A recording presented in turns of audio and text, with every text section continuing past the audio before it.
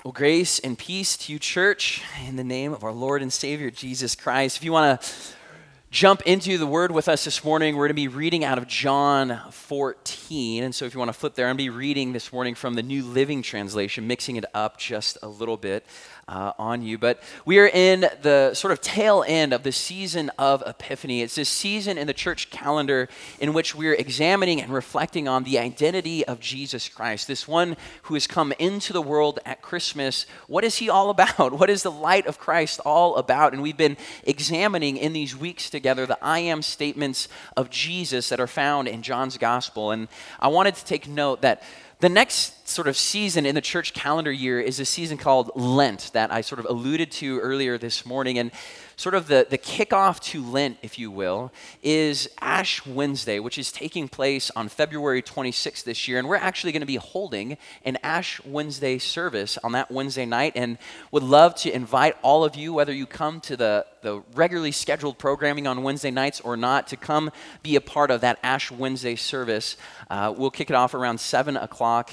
And you'll be home by 8 o'clock, I promise. No, we'll be done by 8 o'clock, I promise. But would love for you to come and be a part of that service. It's a meaningful time together. But we're continuing in this series, the I am statements of Jesus, where we're not just reflecting on Jesus for ourselves, but how does Jesus sort of reveal himself to the world? What does Jesus say about himself? And this week, we're exploring the 6 of these 7 statements, and certainly the least controversial of the statements, where Jesus says, I am the way, the truth, and the life.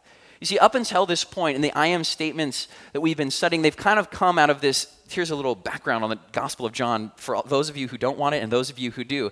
Early in John's Gospel, it is known as the Book of the Signs, chapters 1 through 12. And there's this sort of really intentional structure that the writer of John, or John, gives to us, where there's this sign of Jesus, there's 7 of these, and then this long explanation of what that sign was all about. And so you have the first of these, which is water to wine, and then Jesus explains what the water to wine was all about. And then there's this other miracle that Jesus does, and then he explains that, and so on and so forth.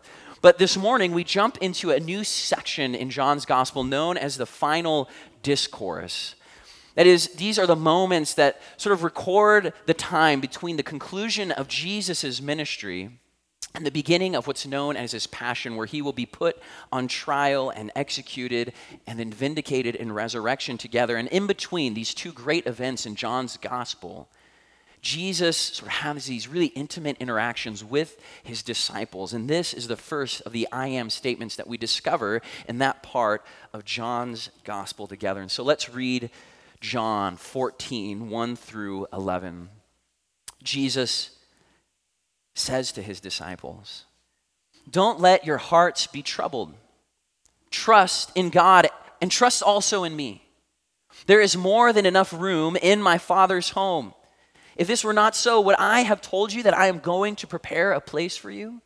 When everything is ready, I will come and get you so that you will always be with me where I am, and you know the way to where I am going. No, we don't, Lord, Thomas said. We have no idea where you are going, so how can we know the way?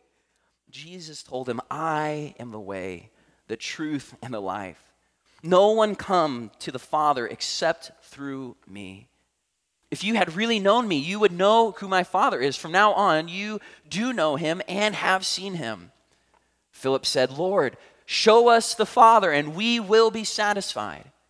Jesus replied, have I been with you all this time, Philip, and yet you still don't know who I am? Yes, the answer to that question is yes. He has no clue. Anyone who has seen me has seen the Father, so why are you asking me to show him to you? Don't you believe that I am in the Father and the Father is in me? The words I speak are not my own, but my Father who lives in me does his work through me. Just believe that I am in the Father and the Father is in me. Or at least believe because of the work you have seen me do. God, we long to understand you and our Savior and Lord Jesus. So give us the grace we need in these moments to have a clearer picture of who you are and who Jesus is. And more than that, God, would you form us? Would you form us by your teaching this morning that we might become something new? It's in Jesus' name that we pray. Amen. One of my biggest pet peeves in life is to be kidnapped. And yes, I do mean to be taken against my will, places that I do not want to go. I do not mean like the sort of legal kidnapping that happens or the illegal kidnapping that happens in the world. But my mother just happens to be one of the world's most notorious kidnappers. As a kid, I can remember my mom asking us if we wanted to go to the mall to return something at a store with her. And the invitation made it sound like it was going to be a rather quick trip. I'm just going to go return this thing and get my money back, and it will be awesome. And so we'd often accept the invitation. Get out of the house for a bit, get in the car, go for a drive. We're in the mall. It's kind of a cool thing. Why not? Why wouldn't we do it? 5 hours later, after being made to try on 15 different things in 100 different stores attached to that one at the mall, an additional stop to Target, doing the week's grocery shopping, and of course filling up the car with gas for tomorrow, not to mention my mom is going to have a 30-minute conversation with a stranger in line. Wherever we are at, we would return home and it was bedtime. This is kidnapping to me in my mind. You tell me we're going somewhere and you take me 8 different places that I actually don't want to go. That is kidnapping. And over time, we kids, we got smart. We'd either decline the invitation, right? Or we'd force our mother to sort of confess all of the potential stops that we were going to make on that day's quest. And then we'd negotiate with her, right? Depending on how many potential stores there were. It's like, well, can we go to McDonald's and get a Happy Meal? Or can we get like a sundae? Or what are you going to bribe us with to be present with you, Mother? But in this morning's passage, we find Jesus and the disciples in a kidnapping situation of sorts. See, earlier in the gospel, we discover that these 12 guys, these 12 disciples, they have left everything in their lives to follow Jesus. They had jobs. At least one of them, Levi, who we named our son after, had a rather lucrative job. Fingers crossed, Paige. No, right? But he had a rather lucrative job. And they left their jobs to follow Jesus. Some were fishermen, and they walk away from their trade. These 12 guys, they had strong family relationships in the towns that they grew up in. At least a few of them were sort of being trained in the family business, working with their dads. And they left their families to follow Jesus. And throughout John's gospel, we have seen that even though Jesus is performing these many signs, that he's drawing sort of local fame and popularity and attention all around him, is that the sort of powers that be in Jesus' day are not his biggest fan. In fact, they begin to plot against Jesus. We read these words in John 11. The religious leaders, they're talking amongst themselves, and they say, if we allow him, Jesus, to go on like this, soon everyone will believe in him. What a problem that would be. Then the Roman army will come and destroy both our temple and our nation. So from that day on, the religious leaders made plans to put Jesus to death. And in the midst of the repeated threats of violence, the disciples of Jesus are faithful. They continue to follow him in the midst of the chaos that's surrounding and swirling around Jesus and his ministry in the world. And just before this morning's passage in chapter 13, Jesus begins telling his disciples, you can't go with me now. You can't follow me anymore. But maybe you'll follow me later. And the disciples are thinking to themselves, what do you mean? We've left everything to follow you. We've given it all up. We've abandoned our families. We've abandoned our work. We've sort of been faithful in the midst of all of the sort of chaos that's swirling around us. And now you're saying that you're going to ditch us? See, the only thing worse than being kidnapped for a journey is being dropped off at a destination without a ride home. And these disciples are feeling that in this moment. And so we find them getting a little bit anxious and stressed about what all Jesus is starting to say, what's going on here. And in the face of his impending imprisonment and execution, we find Jesus comforting them. Fascinating little insight into the character of Jesus. He's the one who knows, I'm going to trial. Mission, ministry, it's all over. I'm going to die.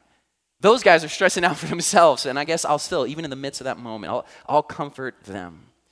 And the comfort that Jesus brings is caught up in his insistence that he's going to prepare a place for the disciples in his Father's house. It's a big, big house. I don't know why that song just popped into my mind.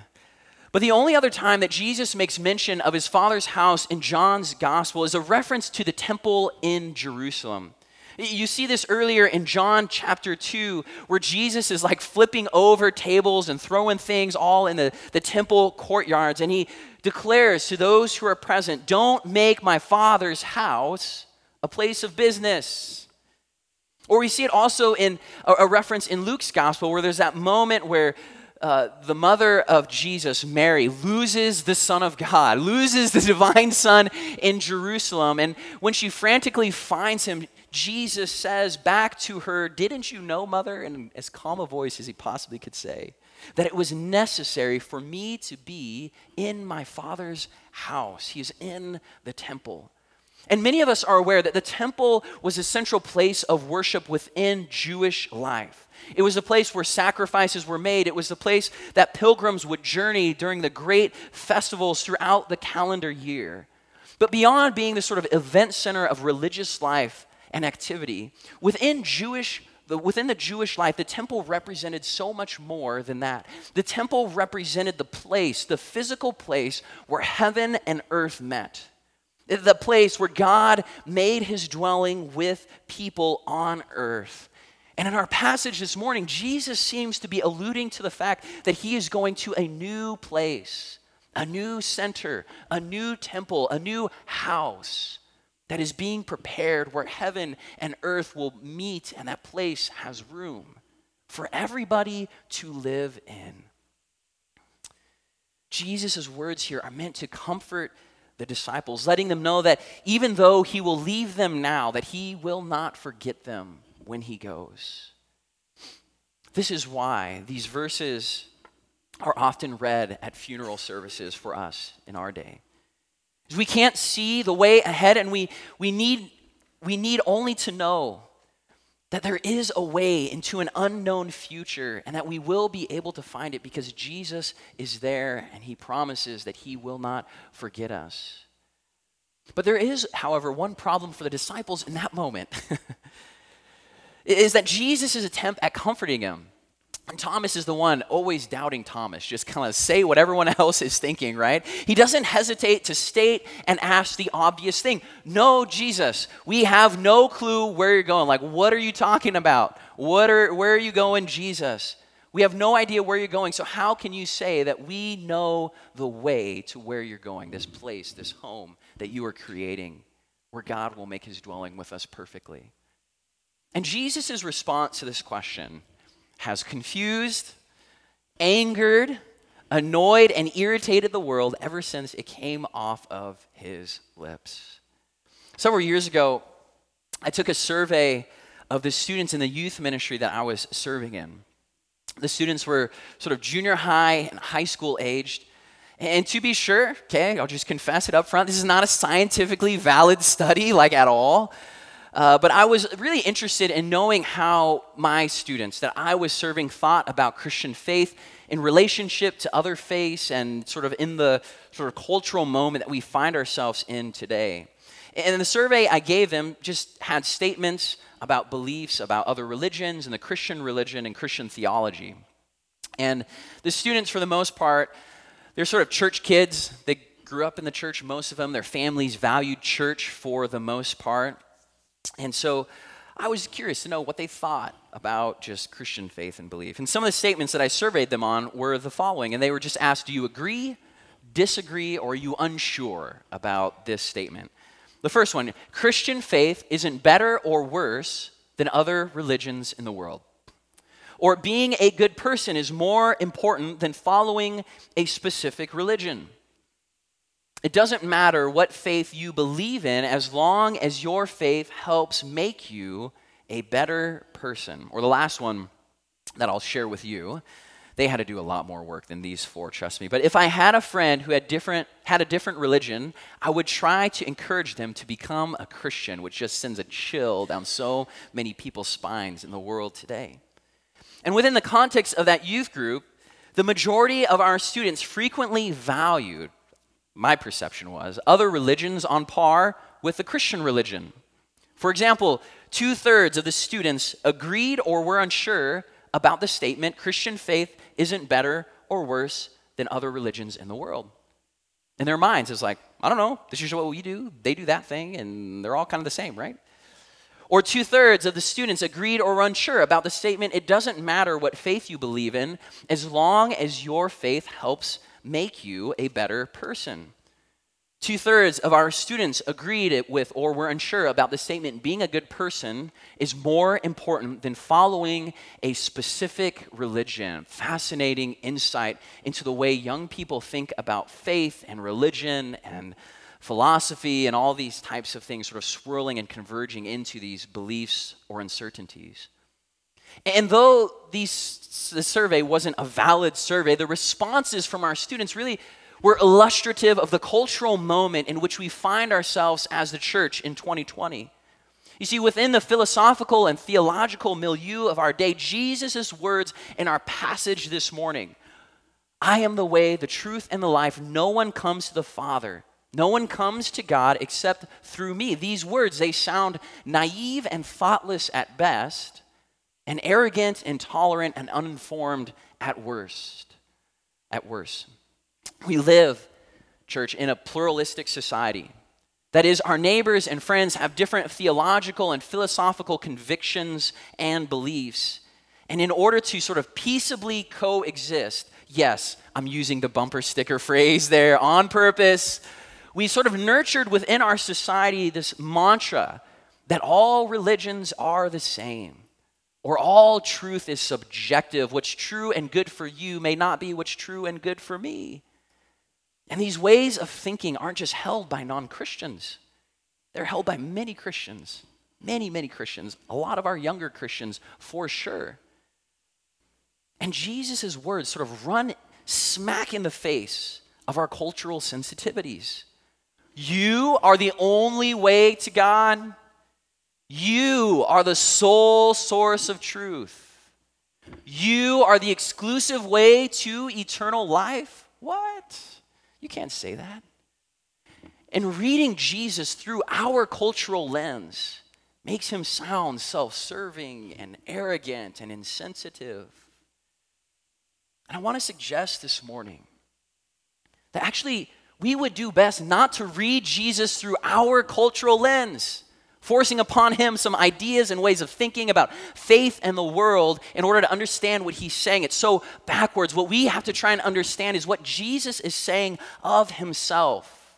And I want to suggest this morning that we as a church and the world really would do best to understand the claims of Jesus in this morning's passage as illuminating his unique identity, rather than an arrogant pronouncement of excluding truths. This passage is about him, not the rest of us. See, the most shocking statement to me of Jesus this morning isn't the I am statement or the sort of excluding words of Jesus. It is rather the sort of concluding exhortation that Jesus gives to Philip. He says, believe that I am in the Father and the Father is in me. What? The other day, our family was FaceTiming together. Apparently, you can FaceTime multiple people. We were just discovering this as a family, like on our phones, and it was like, Paige was in one room FaceTiming. I was in another room. We're in the same house FaceTiming one another, and my parents were doing this. We had like 5 or 6 of us FaceTime together. And a bit of background for you. My father is known to be, at least within our family and the people that I know, the king of dad jokes, which is a nice way of saying that he has a really cheesy, lame sense of humor. And somewhere in the midst of our conversation, I apparently made a sort of corny joke, to which my brother replied, oh my goodness, you are dad. And I thought to myself, oh my goodness, I am dad. This is a problem. And it would be natural for us to read Jesus' statement in verse 11. I am the Father, and the Father is in me. Sort of in this way, but that's not exactly what Jesus means. Jesus means something much more intimate, much more surprising and shocking. In fact, Jesus says it a lot clearer earlier in chapter 10, where he says, I and the Father are one. I and the Father are one. You You see, the whole of John's gospel, and actually the whole of the New Testament, is telling a story to us. And the story that it's telling is that the God of the Bible, the one true living God, the creator God of all things, is the God of Israel. And that God has come into human history and is acting through the person of Jesus to rescue the world from darkness and death. Hence, the last two signs of John's sort of gospel, right? You have the healing of the blind man who was in darkness, and you have the raising of Lazarus who was dead. You have darkness to light, you have death to life. This is the story that John's gospel in the New Testament is telling, that this God has entered into the world to redeem the world through his work on the cross. It isn't just that Jesus has some sort of profound moral truths and enlightened wisdom to offer the world. Rather, it is that God himself has come into the world in order to bring life to the whole world. For God loved the whole world, right? And yes, of course, there have been Christians and churches who have been arrogant and excluding in the way they have presented the gospel. No doubt. Yes, there still are Christians and churches who are arrogant and excluding in the way that they present the gospel. No doubt.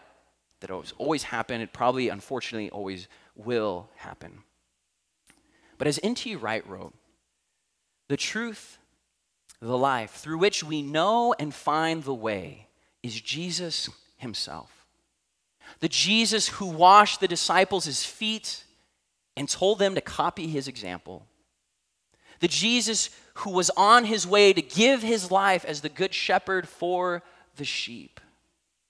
You see, the Jesus that we discover and the God that we discover in the Gospels and in the New Testament is not arrogant. The God who is revealed to us in the gospel and in Jesus is not excluding. He's rather the opposite of it. The God who is revealed to us in Jesus and in the gospel in the New Testament is not selective about who will join him in his Father's house. The invitation is open and as inclusive as it possibly can be. And that invitation to believe that Jesus gives to the disciples in this moment reaches beyond the pages of Scripture and is extended to all of us. Will you believe? Will you believe in the God who has come to save? Will you believe in the God who is calling the whole world into relationship with himself? And when we turn it into anything other than that, when we turn Jesus' words and his identity into, hey, well, our faith is, religion is better than yours, and we got all the truth and you got all of the wrong truth, and guess what, we're right and this is just not how Jesus goes about ministry. And when we find ourselves in that position, that arrogant, we're right and you're wrong sort of posture, you can know that that is not the posture of Jesus. In his famed work, Mere Christianity, C.S. Lewis writes these words: if I find in myself a desire which no experience in this world can satisfy, the most probable explanation is that I was made for another world. If you've ever felt like there has been an unmet desire or yearning in your life, one that you've been longing but unable to satisfy, if you've ever had a hungering for more than what life has offered, I invite you to consider following Jesus. He is the way to true, full, abundant life. And when we look to Jesus, the one who wept at the tomb of his friend, the Jesus who washed his followers' feet, the one who fed the hungry, the one who cared for the disabled, the one who befriended the outcast, what we see is the one who is the one true God in the world. That is true. And like Jesus himself, the church, we, as the people of God, we have to own our unique identity in the world. See, in following Jesus, we can never seriously claim to follow the one true God, the one who is the way, the truth, and the life, if we don't own our unique identity as the people of God, as those who are learning to live our lives as Jesus would live our lives if he were us. If we're not disciples, our words are hollow and we stand on no foundation. See, we must be the ones who weep with our friends. We must be the ones who wash one another's feet in service and care. We must be the ones who feed the hungry. We must be the ones who care for the disabled. We must be the ones who befriend the outcast, those who are on the margins of society. And when we do, church, the world will see who is the one true God, the one that we discover and who is revealed to us in the person of Jesus. Amen? Let's pray.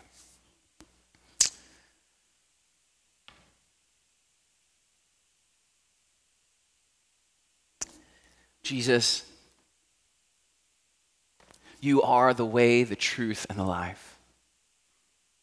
You are the one who clears a path to the Father.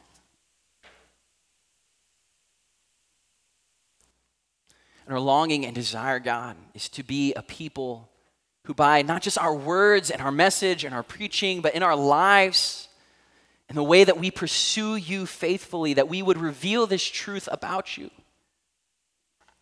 That our church, through its communal life together, would bear witness to the fact that the one true God of the world is discovered in Jesus.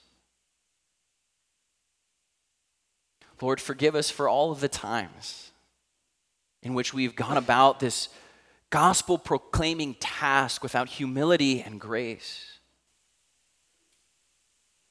And empower us, Holy Spirit, to do so from this day forward. That we would look like Jesus, proclaiming the gospel, and in so doing, you would draw people into yourself. We want to see people discover full life. We want to see people discover healing and transformation. We want to see people come out of darkness into light. And so form within us the type of community that can happen. It's the name of the one who saves that we pray, Jesus. Amen.